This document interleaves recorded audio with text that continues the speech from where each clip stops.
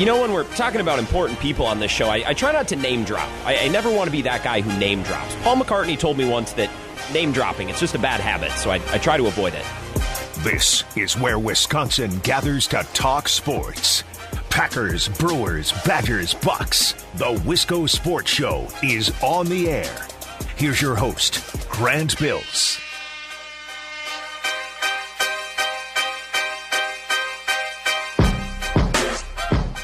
I want to start the show today with two statements, two disclaimers. Before we go any farther, before we talk about the Packers, the Vikings, the World Series, literally before we do anything else, here at 4:02 p.m., two statements really quickly. Number one, I'm not going to do the Antonio Brown thing today. I don't really want to talk about it.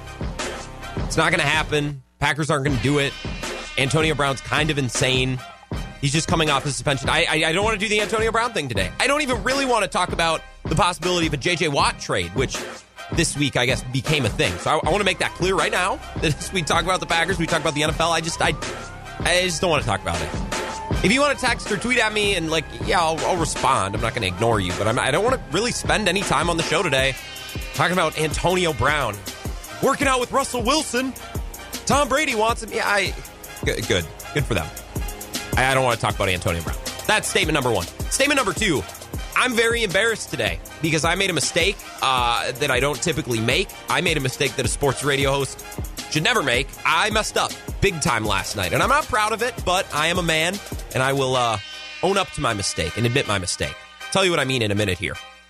My name is Grant Bills. This is the Wisco Sports Show.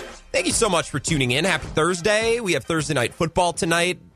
Kind of. It's the Eagles and the Giants, so I don't really know if that counts as football, but it is on TV, which is going to be better than the political debate, I'm sure. I'd rather watch the NFC East than, Biden and Donnie, so I'm going to watch football anyways. But the game probably won't be awesome tonight. No World Series. That's on pause until tomorrow. I want to talk about the Packers today. I want to talk about the Vikings, too, because they... 24 hours, a lot has changed in the last 24 hours with the Minnesota Vikings, including trading away the player they just traded for, Yannick Ngakoue. So we'll talk about that coming up. We're going to talk to Matthew Collar of Purple Insider, talk some Vikings coming up at 4:30. We're going to talk to Evan Flood to talk Badgers. He's just kind of a folk hero. Evan Flood, it's funny, you go to high school games, and I've been to some games at La Crosse Central the last few years where there's some big-name players, some high-level recruits. Evan Flood is just a man of the people. He's a folk hero.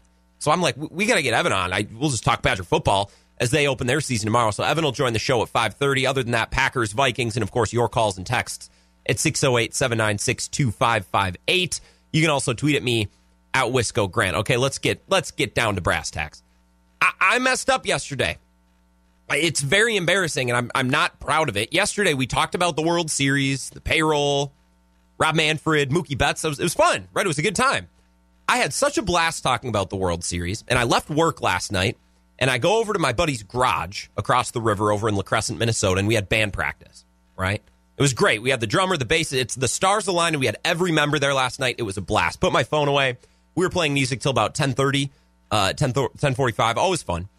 And I got home around 10:45, 11, and then I realized that Game 2 of the World Series was last night. I completely missed it. I didn't watch a single minute. I didn't even know what was going on until the final score, which is 100% my fault because I thought they would take a day in between Game 1 and Game 2, even though everything's kind of been expedited and smashed together due to COVID. I thought they'd take a day off. My bad. It turns out I went back to look at the schedule last year because I immediately wanted to blame everyone else for missing the game. I looked at the schedule for last year, and yeah, I guess they don't take days off between games 1 and 2. So I missed it 100%, so I had to catch up on everything that I missed, do some reading, do some rewatching. I'm an idiot, and I apologize for that. And I missed a Rays win. I didn't necessarily think the Rays would make this a series. Now, that might be the only game the Rays win. Who knows? But if that's the case, at least they got it in Game 2, so this can be a competitive series. If the Dodgers go up 2-0, 3-0, starts to lose some of its intrigue. But a series evened at 1-1. All right, Tampa Bay, I see you. The Rays won last night 6-4, and they really had control of it from early on. They got a run in the first, couple of runs in the fourth and the fifth, and at that point it was kind of out of hand. They ended up winning 6-4. The Dodgers did get an honorary Justin Smoke 1 run in the 8th inning, but that was it. After the 5th or the 6th inning, it had kind of started to wrap up, and I think it was out of hand. The Rays won, made it a series, and shout out to former Brewer Ji-Man Choi, who has just found himself a home down in Tampa Bay. Is it Tropicana Field? I don't even know what their weird Metrodome-looking field is called anymore. Ji-Man Choi has settled in and become a really solid player and a fun player to watch. He was always fun to watch. Turns out last night, and I didn't know this, it surprised me, he's the first Korean-born player to ever get a hit in the World Series. Which, between Japan and Korea, there's such a baseball presence over there, I wouldn't have guessed. I wouldn't have expected that, but good for Ji-Man Choi. This is a Ji-Man Choi show. 2 weeks ago, when we were talking about the Brewers' offense and how it took a step back this year, we were talking about how they can't develop bats or can't develop pitchers or their farm system is failing, whatever. And I said, look, they developed a lot of bats. They traded a few of them away. Ji-Man Choi is one down in Tampa Bay, and last night he became the first Korean-born player to get a hit in the Fall Classic, the World Series, which is really, really cool. Kind of a cool little footnote and maybe, just maybe, a trivia question that you will run into at some point. So file that in the back of your mind. All of my mind is useless facts, but I know a lot of you probably reserve headspace for things that are actually important. So tuck that Ji-Man Choi factoid in the back of your mind where you can find some space. On the pitching front, Blake Snell was really, really good through 4 innings last night. He was actually historic in the way that he struck out batters through 4 innings and didn't allow a hit through 4 innings. The only start that matched what Blake Snell did last night was performed by Sandy Koufax back in the day. So only 4 innings. It's not like you won a complete game, but still historically great, at least in the sense of strikeouts and no hits. 4 innings was all the Rays needed. That's all they needed to get into their bullpen with a lead. And it's very Brewers-like, isn't it? The way that the Rays manage and the way that they play and the way they navigate through a game. I think that's what tells one team from another team. That's where strategies can vary, right? Is how do you navigate through 9 innings? How do you navigate 27 outs, right? Craig Counsell, much like we saw with the Tampa Bay Rays last night, if you can get a starter through the 4th inning, if you just get them into the 5th, right, then the bullpen can take over. That was the Brewers' motto back in 2018. I hope that if they contend in the next couple of years, hopefully next year, because as I've talked about, I think they're just a couple bats away. If the Brewers are contending soon, I want them to use that model from 2018, the model that the Rays are using right now, because I think it's an effective, efficient, cheap way to contend for a World Series. And what the Rays are doing right now very much so mirrors what the Brewers did 2 years ago. The Rays are 35-0 when leading after the 7th inning this season. That speaks to the dominance of their bullpen. So many righties, so many lefties, all of which can throw 100 miles an hour. This team is so damn similar to the 2018 Brewers in the way that they navigate through innings. Now, this Rays team has Tyler Glasnow, and they have Blake Snell, 2 top-level starters. But other than that, this team mirrors the Brewers in almost every facet, the way they navigate through the 4th to the 9th inning, or in last night, the middle of the 5th inning to the 9th inning. Nick Anderson, Tampa Bay's best reliever. I don't know if you caught this last night if you watched the game. The best reliever for Tampa, Nick Anderson, was the first man out of the bullpen.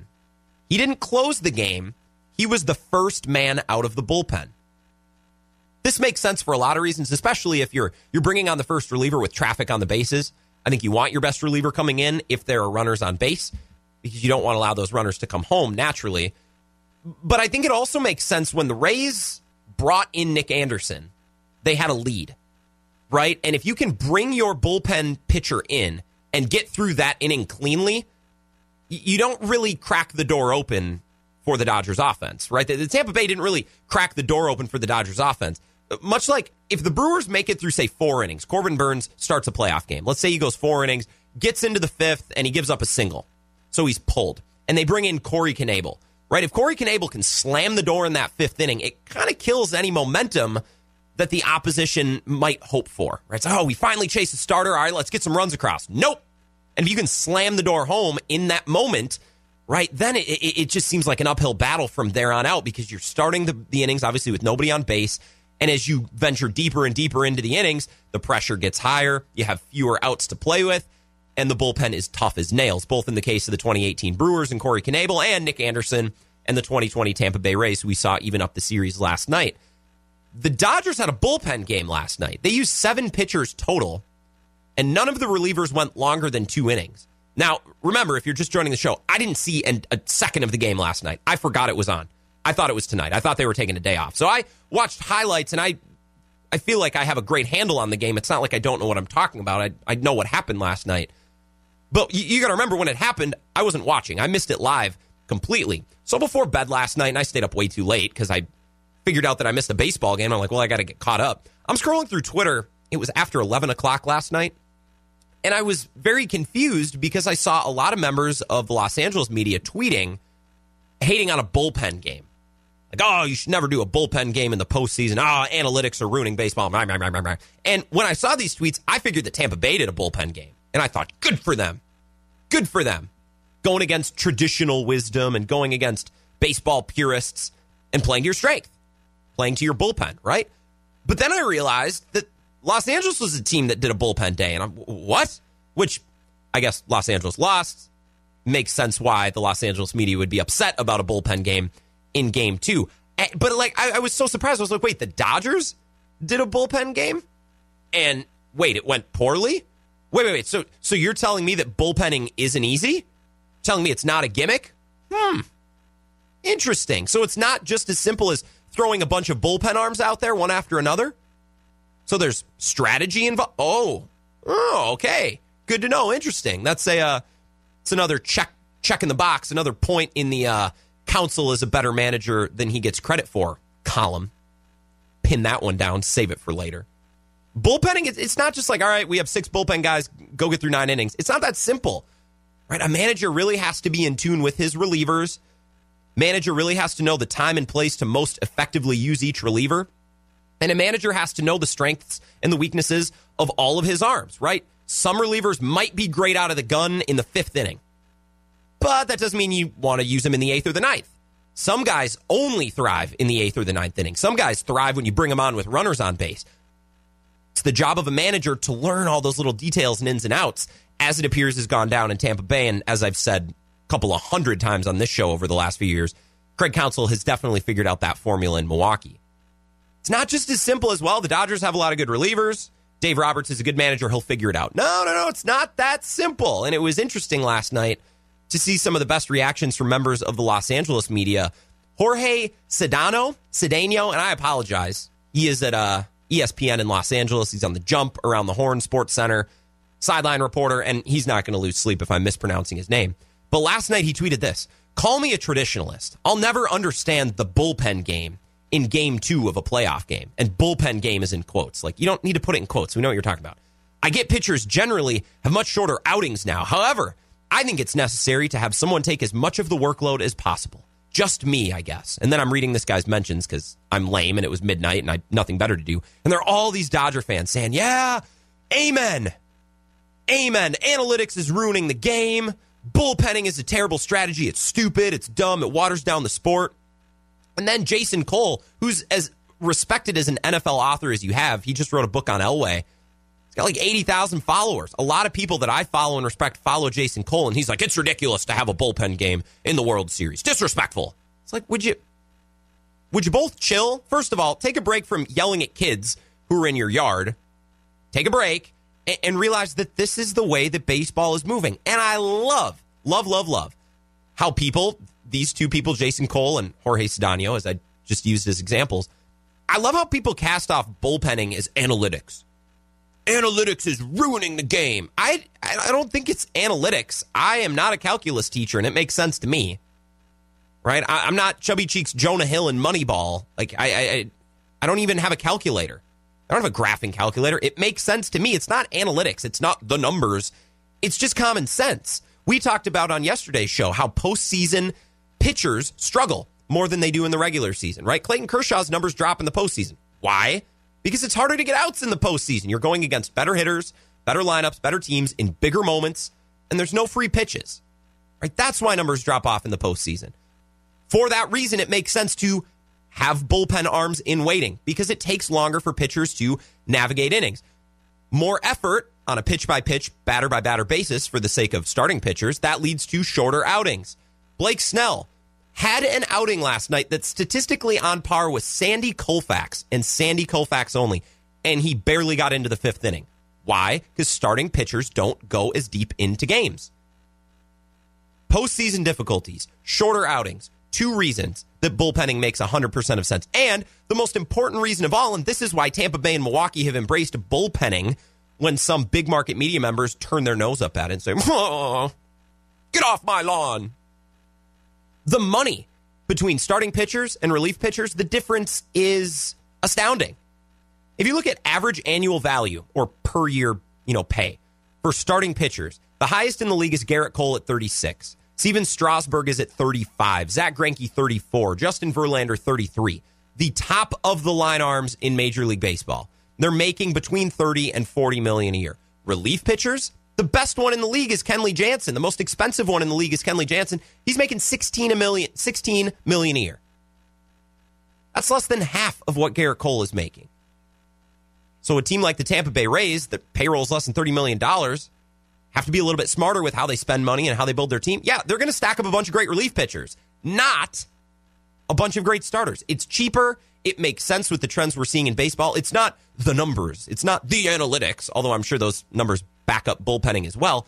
It's common sense. Get on board with it. It was just interesting to see the dusty old baseball media turn their nose up at what the Rays did last night, even though it worked to perfection and fits their team to perfection and fits their payroll to perfection. God, embrace it. Embrace it. It's fun. Bullpenning is fun. It's a different strategy. It shakes up the game, and it's good for small market teams, which helps competitive balance. Everything baseball needs, everything baseball should be in support of, but yet is not, which is kind of the MO of baseball. Hate things they should love, support things that they shouldn't support. Make rule changes that nobody wants. Just Rob Manfred things, baseball things. Let's take a break. Let's get into the Vikings because they had an insane day. A lot of news broke this morning, and we've all been reading and reacting to what's going on with the Vikings ever since. Shake up in the NFC North and in the Vikings organization. We'll talk about that coming up next year on the Wisco Sports Show. Wisco Sports Show rolling on. My name is Grant Bills. Hope you're doing well. So close to the weekend. If you know me, I just consider the weekend starting on Thursday. So congratulations. We made it to the weekend. I know we got to go to work tomorrow, but who cares? Thursday night football on tonight. I'm going to get home, maybe crack a light beer or two, maybe get a little out of control tonight. Maybe I'll start falling asleep before halftime. Who knows? We're going to talk to Matthew Coller of Purple Insider. Coming up here in about 10 minutes to talk Minnesota Vikings. They had a heck of a day. I woke up this morning, and over the next 2 hours, the Vikings, they just got after it. So they traded away Yannick Ngakoue today, and I didn't see that coming. It looks like Danielle Hunter's going to miss the rest of the year. So things slided for the Vikings quickly today. They kind of entered full rebuild mode very, very quickly. And it's been a wild couple of weeks for the Minnesota Vikings because they almost beat the Titans, almost beat the Seahawks, and then they were blown out by the Atlanta Falcons, who were 0-5 and had just fired their head coach. All of that considered, everything that we've seen and heard and watched from the Vikings so far this year, they still managed to shock me this morning. I didn't think it could be done. They traded away Yannick Ngakoue, who they traded for on August 31st. And at the time, on August 31st, they gave up a second and a fifth rounder.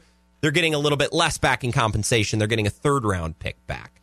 Now, the dream when this happened at the end of August was for Ngakoue to be paired with Danielle Hunter. That was going to be the pass rushing duo, right? Oh, God. And Vikings fans and me as a Packer fan, I thought the same thing. Like, man, those two together are going to be a force for the next 3, 4, 5 years, right? That's the pass rush of the future for the Minnesota Vikings. And I don't know why I'm struggling to talk today. That could be the pass rush of the future for the Minnesota Vikings. There we go. Everson Griffin is gone. So Danielle Hunter steps up, takes his place, but now they get to get another guy, so they get Yannick Ngakoue. There's the duo, right? And it was very similar to the way the Brewers were rumored to be in on Craig Kimbrell in early 2019. Remember when this happened? Because the Brewers had just come off that deep playoff run. Their bullpen is nails. It's tough. It's great. And then it's rumored and reported that the Brewers were in on Craig Kimbrell. And Brewers fans were like, let's go. We're gonna have the best bullpen in baseball. Get another great arm to pair with Jeremy Jeffress, Josh Hader, and Corey Knebel. And then the news came out that Corey Knebel needs Tommy John. And all the Brewers fans like, okay, that makes sense. Okay, that's why they were looking into Craig Kimbrell. And very similarly, the Vikings did the same. They trade for Yannick Ngakoue, and everybody thinks, oh, what a duo, what a combination they're going to be. And then it comes out that, you know, Danielle Hunter is probably going to need surgery to end the season, and it all makes sense, and it's disappointing the same way it was disappointing for the Brewers in 2019. Like with the Brewers, it just never really worked out like Vikings fans hoped. A tough day for Vikings fans today. And I thought Chad Graff of The Athletic, who I hope to have on in the next week or so, he wasn't available today. I thought he summed it up very well with what happened today. Number one, the Vikings traded Yannick Ngakoue, dropping about 50 spots in the draft for 6 games total. Danielle Hunter is undergoing serious season-ending surgery. He's got a herniated disc. And the GM, Rick Spielman, declined to commit to a rebuild in his presser today. I thought Chad Graff summed it up pretty well. Those are the big bullet points. That's what you need to know. They traded their stud pass rusher, lost some spots in the draft for ultimately 6 games, only one of which they won. Danielle Hunter is getting surgery on his neck on a herniated disc. That's nothing if not serious. And the GM, Rick Spielman, said, I wouldn't say we're rebuilding. I wouldn't say that. What is the direction for the Minnesota Vikings right now? Because they're paying huge money to their quarterback. They just started paying huge money to their running back. And their defense is essentially a ground zero defense, meaning that they're building from the ground up, right? They also just convinced their left tackle to take a pay cut so they could give money to Yannick Ngakoue, who they just traded away. There's a lot of different position groups and a lot of different players who are trending in different directions in their career arc or in their paycheck arc, right? Kirk's getting a lot of money. Dalvin Cook's getting a lot of money. The rest of their team is young and cheap, except for some offensive linemen. And like Anthony Harris is playing for an expensive deal right now, but it's not long term. And Harrison Smith is aging and he's expensive. There's a lot going on. There's not one straight path. There's not one obvious path that this team is on. Now, I think Rick Spielman has done a really, really good job drafting talent. I think he's done a great job. His comments today were odd. He's done such a great job drafting and building this team up, at least through 2017, 2018. We'll see with the last 2 years how these players pan out, a lot of secondary players. But I think Rick Spielman paid the wrong guys at the wrong time. Like, did you have to extend Kirk Cousins? Did you have to pay Dalvin Cook, given everything going on with this team? I'm just not sure. Here's some quotes today. When he was asked if the Vikings were in a rebuild, Rick Spielman pointed out in his press availability that his team has 2 good wide receivers, an emerging tight end, and a really good running back. The direct quote, I don't know if you'd call that a rebuild or not. Well, I mean, you can dress it up any way you want. Rebuild or retool or reload. There's lots of ways you can spin these things. When asked about Kirk Cousins, Rick Spielman said, I don't have any doubt that he's going to be able to rally. I don't think anybody has lost faith in Kirk Cousins. Who wants to tell him? Who should tell Rick Spielman? Who wants to tell him that not only have fans lost faith in Kirk Cousins, I don't know if there was any faith left to be lost in Kirk Cousins at this point. And I'm not trying to be mean-spirited. I'm not trying to rip Kirk Cousins, but that is the nature and that is the current state of the Vikings organization. They have a really expensive quarterback that no one really likes. They have an expensive wide receiver, a young wide receiver. They have an expensive safety who's great, a young safety who's great, a secondary that they're just out of college, and a defensive line that is not what it was 2 years ago. What's the direction of this team? I don't know what the direction of the Vikings team is. I'm not sure Rick Spielman knows, because in his press conference today, he seemed to point out that, well, we got great wide receivers, emerging tight end, great running back. Is that a rebuild? Is that not a rebuild? I don't know, Rick. You're the GM. You tell me. It's an interesting set of circumstances. I see everybody want Zimmer and Spielman fired. You just extended them both, and they just began to rebuild that defense. Spielman assumedly consulted Zimmer and the types of players that he wanted. So what are you going to cut loose Zimmer, cut loose Spielman? It's a mess. They have some decisions to make in the coming weeks and certainly in this offseason as well, as it seems as though the Vikings are punting on the remainder of the season. Let's talk to Matthew Collier of Purple Insider. Matthew Collar, excuse me. We'll do that coming up next here on the Wisco Sports Show. Wisco Sports Show, rolling on. My name is Grant Bills. I am your host. Thanks for hanging out. And if you want to join the show, you are welcome to do so. I'd love to hear from you. 608-796-2558. Twitter is always wide open as well, at Wisco Grant. That's where you can find me 1 hour from now. 1 hour from now, we're going to talk to Wisconsin insider and folk hero all around this great state. That's Evan Flood, coming up at 5:30 to talk Badger football. We'll get to the Packers coming up here in, 10, 12 minutes. Whenever we get to it, we're going to turn the page from last week's loss to hopefully this upcoming weekend's victory. Positive Grant woke up on the right side of the bed this morning. We're going to turn the page. It's finally time. Enough complaining. Let's start hoping. Let's start feeling optimistic about this upcoming game. The Vikings, if you haven't been paying attention or you don't care about the Vikings or you just haven't had time to read into it today, they made some moves this morning, including trading Yannick Ngakoue. They did get a pick in return, but it's not as good as the pick they gave up. They essentially tried him out for 6 games and decided, nah, not for us, not worth the long-term investment. We'll take a tiny loss here in the short term to avoid a big headache in the long term. It also looks like Danielle Hunter, their other star pass rusher, well, I guess their one star pass rusher remaining after the trade, looks like he's going to get season-ending surgery. So to break all of this down, because there's a lot going on with the Packers' rival across the river, let's talk to Matt Collier, or I keep saying Collier, and I apologize. I'm one of my favorite musicians is Jacob Collier. So Matt, I apologize. Your name is very easy to say, much easier than a lot of guests I have on the show. That's Matt Collier. And talk some Vikings. Matthew Collier of Purple Insider joining us on the Wisco Sports Show. Firstly, appreciate it a bunch because I know you're in demand like crazy today with everything going on with the Vikings. Let's start with Ngakoue, and then I have a big picture question or two. But let's start specific. I think there was a moment when this Ngakoue trade first happened in late August where Vikings fans and football fans as a whole pictured the duo of Hunter and Ngakoue, and they were going to be this dominant pair for years to come. Was that ever in the cards, or was that something that fans just thought of? Did the Vikings know all along that Hunter's injury was bad, and that was the motivator for the trade in the first place? Was that vision of these two playing together, was that ever in the cards, or was that not the reality from August 31st when this trade happened? You know, that's what's a little bit hard to figure out, because the way that Rick Spielman presented it on his Zoom call with the media today was that they envisioned Ngakoue and Danielle Hunter as this, like you said, a dynamic duo that would be making each other better and making it impossible for teams to double-team both guys and so forth. But at the same time, Danielle Hunter was not practicing at the time that they traded for Yannick Ngakoue. And it looked from the outside like maybe was this a panic trade to try and replace the production of Danielle Hunter. And if you're the general manager, you're not going to present it to the public as, oh, yeah, we panicked and screwed up, right?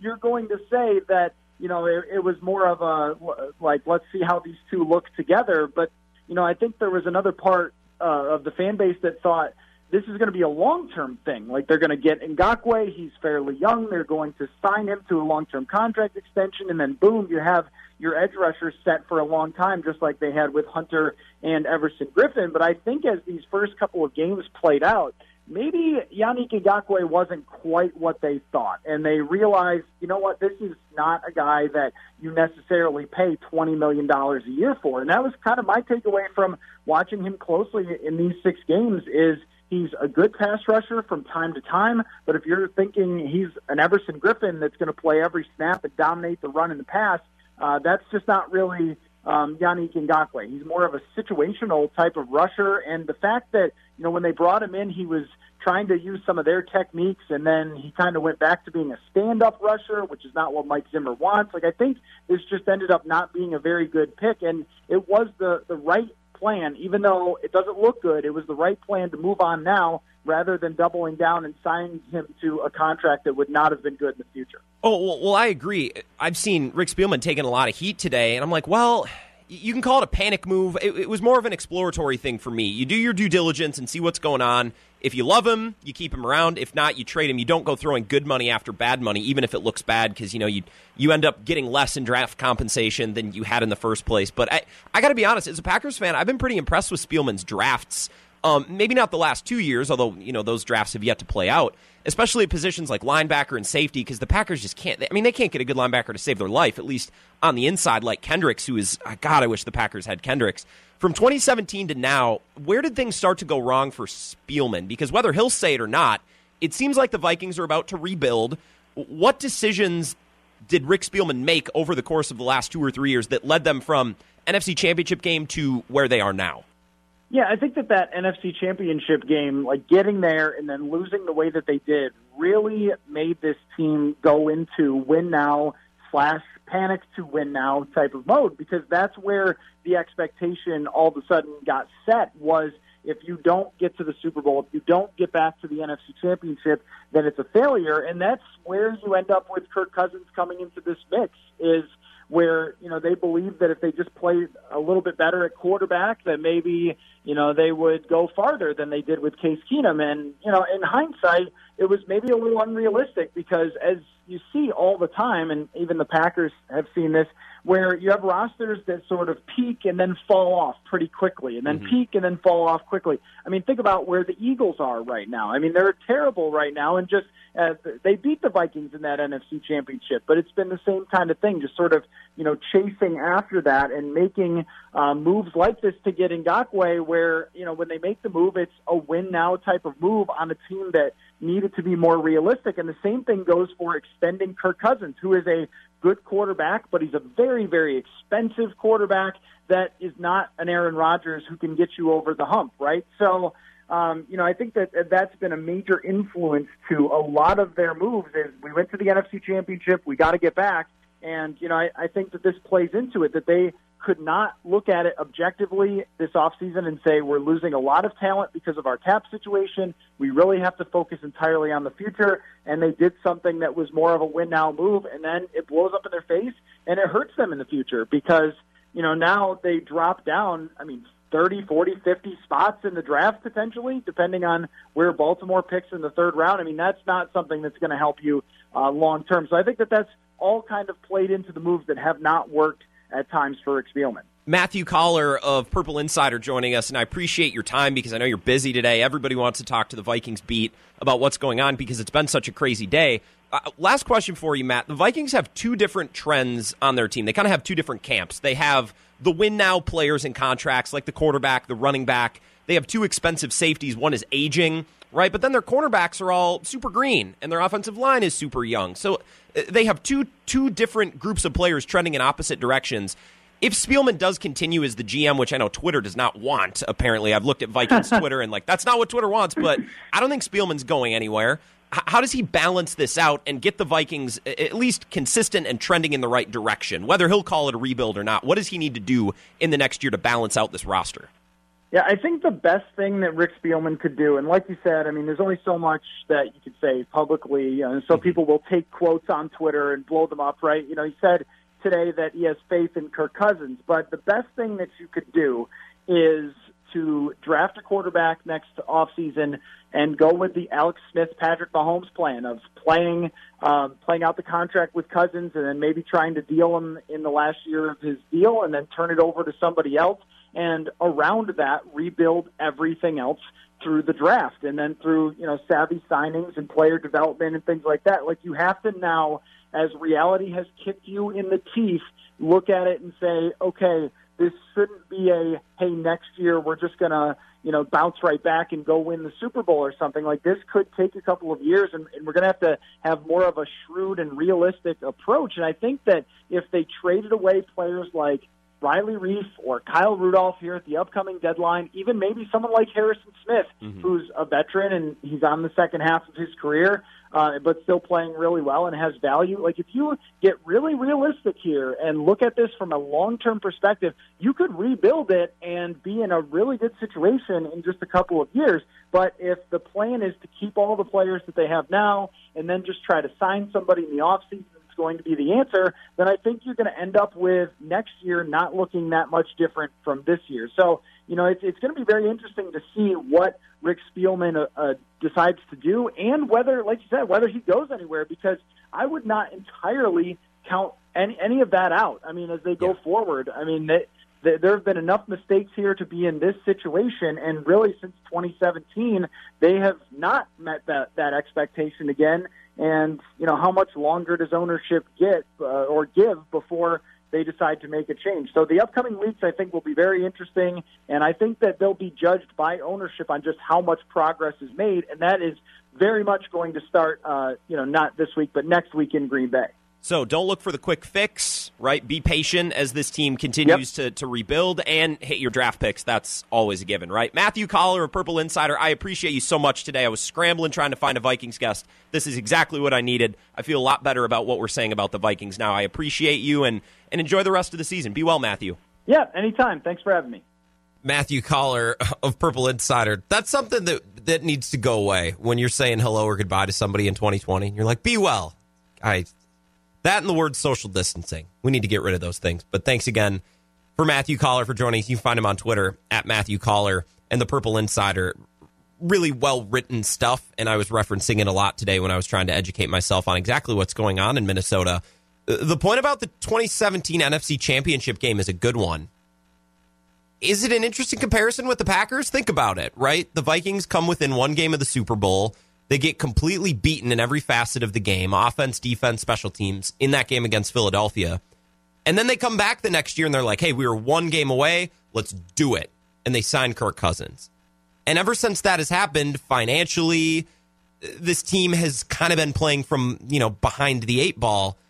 What if the Packers would have done the same thing after last year? All right, we're one game away from the Super Bowl. Let's go sign the most expensive player possible at wide receiver, edge rusher, defensive line, offensive line, linebacker, right? The Packers go out and, similar to what the Vikings did with Kirk Cousins, sign a top-of-the-line free agent because, after all, they were one game away. Financially, what would that have done, especially given that the Packers have 5 or 6 starters coming up to be free agents in this upcoming offseason? You can hate what the Packers did this offseason, especially in the draft, but look no further than across the river at the Minnesota Vikings. The Vikings went for it after coming within one game of the Super Bowl, and they're paying for it now, and it looks like they might have to tear it down. To some extent, we can argue on the extent to which they have to tear it down, but it looks like the Vikings are going to have to tear it down and rebuild it back up. The Packers are just mellow. They're sustaining success. 2 different approaches to similar outcomes, losing in the NFC Championship game in blowout fashion. The Packers are still afloat. Of course, having Aaron Rodgers helps that. The Vikings needing to operate a little bit differently. So it's an interesting comparison and maybe a good piece of perspective if you ever feel mad at the Packers for not going for it and not pushing all their chips to the middle of the table. That's the analogy everybody likes to use. Okay, when we come back, positive Grant woke up on the right side of the bed this morning. I want to start to turn the page and look forward to next week's game, Sunday's game. Instead of complaining and continuing to complain about the Buccaneers' loss on Sunday, let's turn the page and start to preview this upcoming game on Sunday. Coming up next here on the Wisco Sports Show. Wisco Sports Show rolling on. My name is Grant Bills. Thanks for hanging out. We're just a little bit over 24 hours away from the start of the Big Ten season, the Badger season. It doesn't quite feel real yet. I think when I sit down tomorrow, it's all going to hit me at once, and I'm going to be amped. I'll probably be up until 2 a.m. after the game. The Badgers are playing Illinois, and we'll talk more about the game tomorrow and preview it more tomorrow. But right now, to hit some big picture topics, Evan Flood, Wisconsin insider for 24/7 and for CBS. And Evan, I've also been kind of hyping you up today as a folk hero because last basketball season, I realized something, and I would love if you could explain this to me. When I was at La Crosse Central games or covering games with big-name players around this area, games that you showed up for and covered, the student body and basketball fans just around the state just love you. They cheer your name. Did that start for any particular reason, or is this just a crown that they placed on your head that you didn't ask for? I want to know the story here. Yeah, there really isn't any story. I remember, I think it was last season early. I think I went to La Crosse Central on a last game, and they just started yelling my name. Never happened before, ever. I mean, I've been there, I don't know, for the last 5 or 6 years pretty regularly. Yeah. Kobe King, he started going to his games when he was a sophomore. So, I'm sure a lot of people have seen me there pretty frequently. But, yeah, no background story to it. They're just really nice and good to me out there in La Crosse. Yeah, well, the games at Onalaska and Central, they're really, really fun. And I'm hoping that we get some semblance of normalcy for winter sports this year. We'll see. Obviously, we're a little ways off. I want to start with, I just want your perspective on this. When the ball is kicked off tomorrow night, do you think this is going to feel like business as usual, or do you think this is going to be a really surreal, kind of precarious football season that'll feel like it could be canceled at any time? Because I don't know how this is going to go. What do you think the feeling is like tomorrow night and through the first week or so as the Big Ten gets started? Yeah, probably somewhere in between. I mean, the first thing is going to be weird without fans. I think it's going to be stranger to us, especially, whether you're in the press box or they're just watching from home and, just not getting that true game day atmosphere. I don't think the players will mind it as much as people may think. Obviously, they practice all the time in Camp Randall or whatever stadium without fans. They've grown up, essentially playing in front of small crowds, and, anybody with any type of competitive gene knows it's not that hard to get up, for any game, especially at this level. I mean, you can still find 40-year-olds in rec leagues that love that stuff, bring it 100% every time. So I don't think, just the energy from the players is necessarily going to suffer a ton. However, I think, those big swings maybe we're used to in college football, maybe that goes away. Do we see something similar to the NBA bubble where, the lack of crowd there is kind of the great equalizer, and, who's ever bench or in this case sidelines is kind of just really into the game, amping it up constantly, can go the farthest, kind of like we saw Heat Lakers, two teams that, have just very energetic benches. And, I think a lot of people credit them for that type of success. But, in terms of this thing potentially stopping midway through, I don't see it. I think we're all in at this point. Now, obviously, there's COVID restrictions in place where, 5% of your team test positive, then you have to shut down, and, there's no bye weeks, which, I'm a little concerned about. Mm-hmm. I don't think you can play 2 games a week.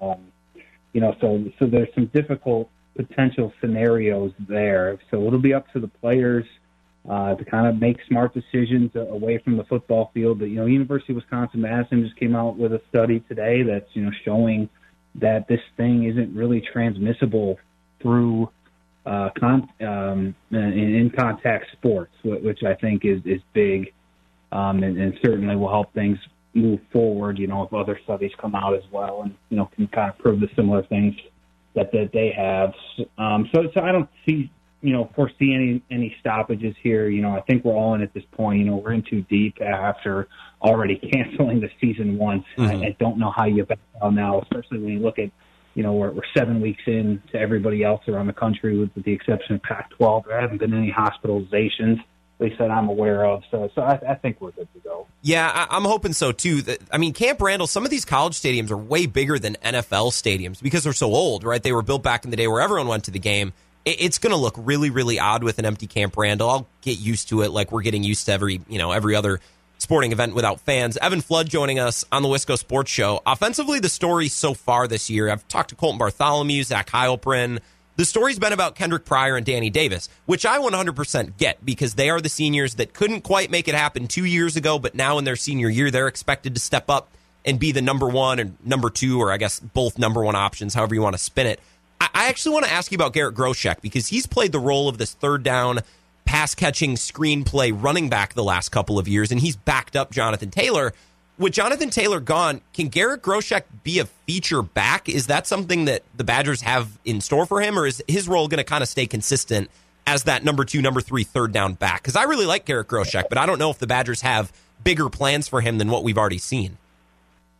Yeah, I would have liked to have seen fall camp, and that would have been something I would have looked for, is because he's never necessarily been a guy that Wisconsin's used in their base package. I mean, even go last year, as many carries as he was getting, he was never listed as the number 2, even though there were a lot of games he was getting more carries than Nakia Watson. He's always kind of been a gadget player for Wisconsin. They obviously ran him in the Wildcats, tried to get him out in space, threw to him a ton from the running back position. He was never that prototypical Wisconsin, put your pads down, play between the tackles type runner. And, knowing John Settle, Wisconsin's running back coach, and being around him for so long, he prefers, that more bruising style, bigger guy who can get you the tough yards between the tackles and really wear on an opponent over the course of 4 quarters.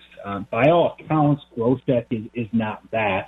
However, he is listed as a co-starter with Watson to open up this season. So I am interested to see if they do try and get him more carries that way, just because there's so much uncertainty at the running back position.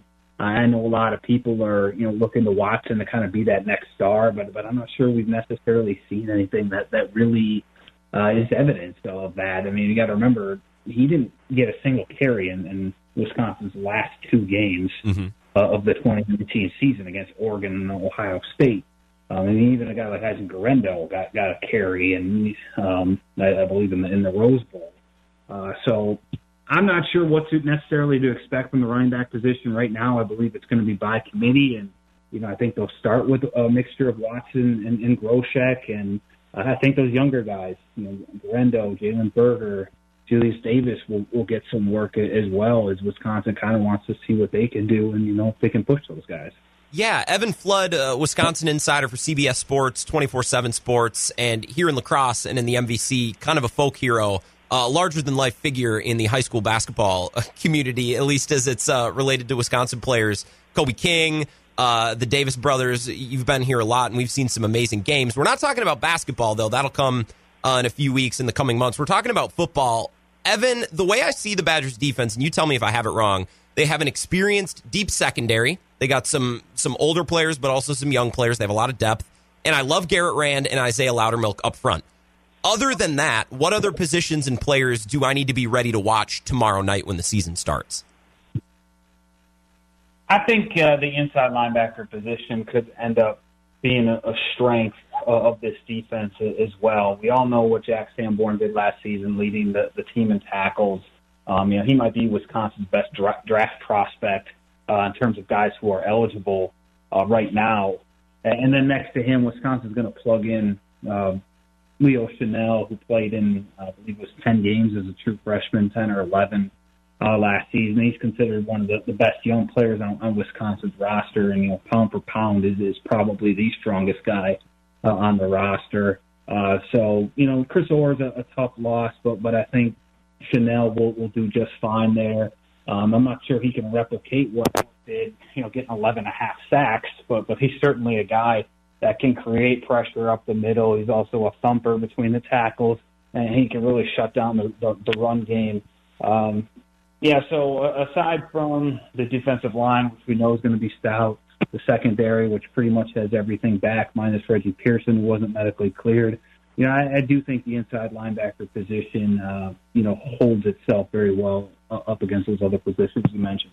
Well, that's exciting because the Packers have terrible inside linebackers, unlike your Vikings, who one of my favorite NFL players is Eric Kendricks. The Packers have nothing in inside linebackers, so it'll be a nice change of pace watching the Badgers tomorrow night. Finally, last question for you, Evan. I got to get one Graham Mertz question, and I know it's all that anybody's been talking about. I want to know what Paul Chryst is going to ask of Graham Mertz tomorrow night in his first start. And in the beginning of the season, what are they going to expect from him? Because I can't imagine a bunch of deep shots and a bunch of crazy reads. Are they going to take it easy on Mertz from the start, or is it full bore? What does his role look like starting tomorrow night?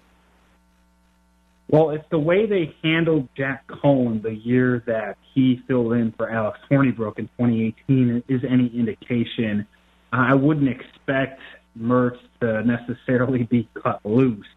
However, we're talking about two different quarterbacks here, and from an arm talent standpoint, the throws that Mertz can make, I think maybe you do get a little more aggressive than maybe you expect from Paul Chryst working in a freshman quarterback. I mean, again, not having seen fall camp, but going off of last year's camp and the limited appearances we saw him during the season, pretty much everything, the analysts said about Mertz was correct. I mean, from an arm talent standpoint. I mean, the ball just jumps off his hands differently than the other quarterbacks on the roster. He can fit the ball into tight windows, just has that special touch when you're talking about dropping passes in between the safeties and the linebackers. If they play zone, can make plays outside the pocket and throw accurately on the run.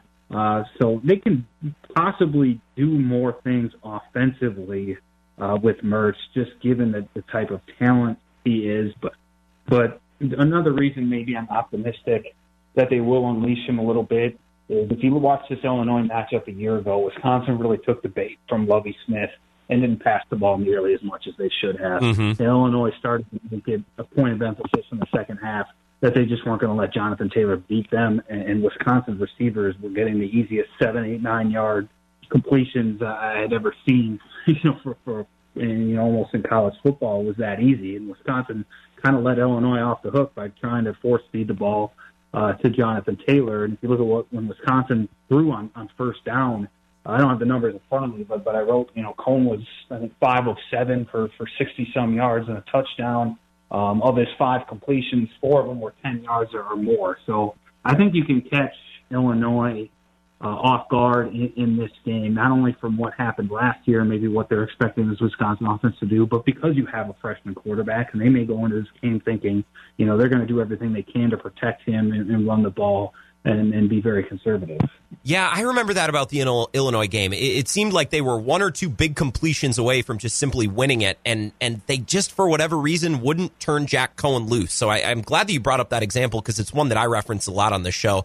Evan, I appreciate you. I don't know what the situation is going to look like for high school football. If you're ever in La Crosse, I'll try to find you and say hey, but otherwise, enjoy the game on Friday. Enjoy the start of football season, and I appreciate you once again. Thanks, Evan. Sounds good. Appreciate it. Yeah, that's Evan Flood, insider for 24/7 Sports, CBS Sports. It is weird, and our La Crosse listeners know this. And, if you're listening in Madison and you're a high school football fan, you have some pull with the student section. Let's get that going in other communities as well. Let's just start chanting for Evan Flood for no reason at gymnasiums all across the state. Because it cracked me up. It was one of the funniest things I've ever seen. Entire student sections chanting, Evan Flood, Evan Flood. Like we're at a WWE match. God, it was awesome. I hope high school basketball is able to come back this year. Really blessed being able to watch Kobe King, Johnny Davis, Jordan Davis, who, of course, Kobe, the story's a little bit different, but the Davis boys, on their way to Madison this winter. I can't wait, and I hope we have basketball to talk about. No doubt, if we do, Evan Flood will be on the short list of people I want to talk to. Okay, let's take a break. Final thoughts coming up next. I don't really have anything planned for this final segment, except a preview that I was bored and I created earlier this morning, and, of course, any of your thoughts. And, final topics you'd like to cover. 608-796-2558. Hit me up. 10 minutes left of the Wisco Sports Show. We'll wrap it up after this.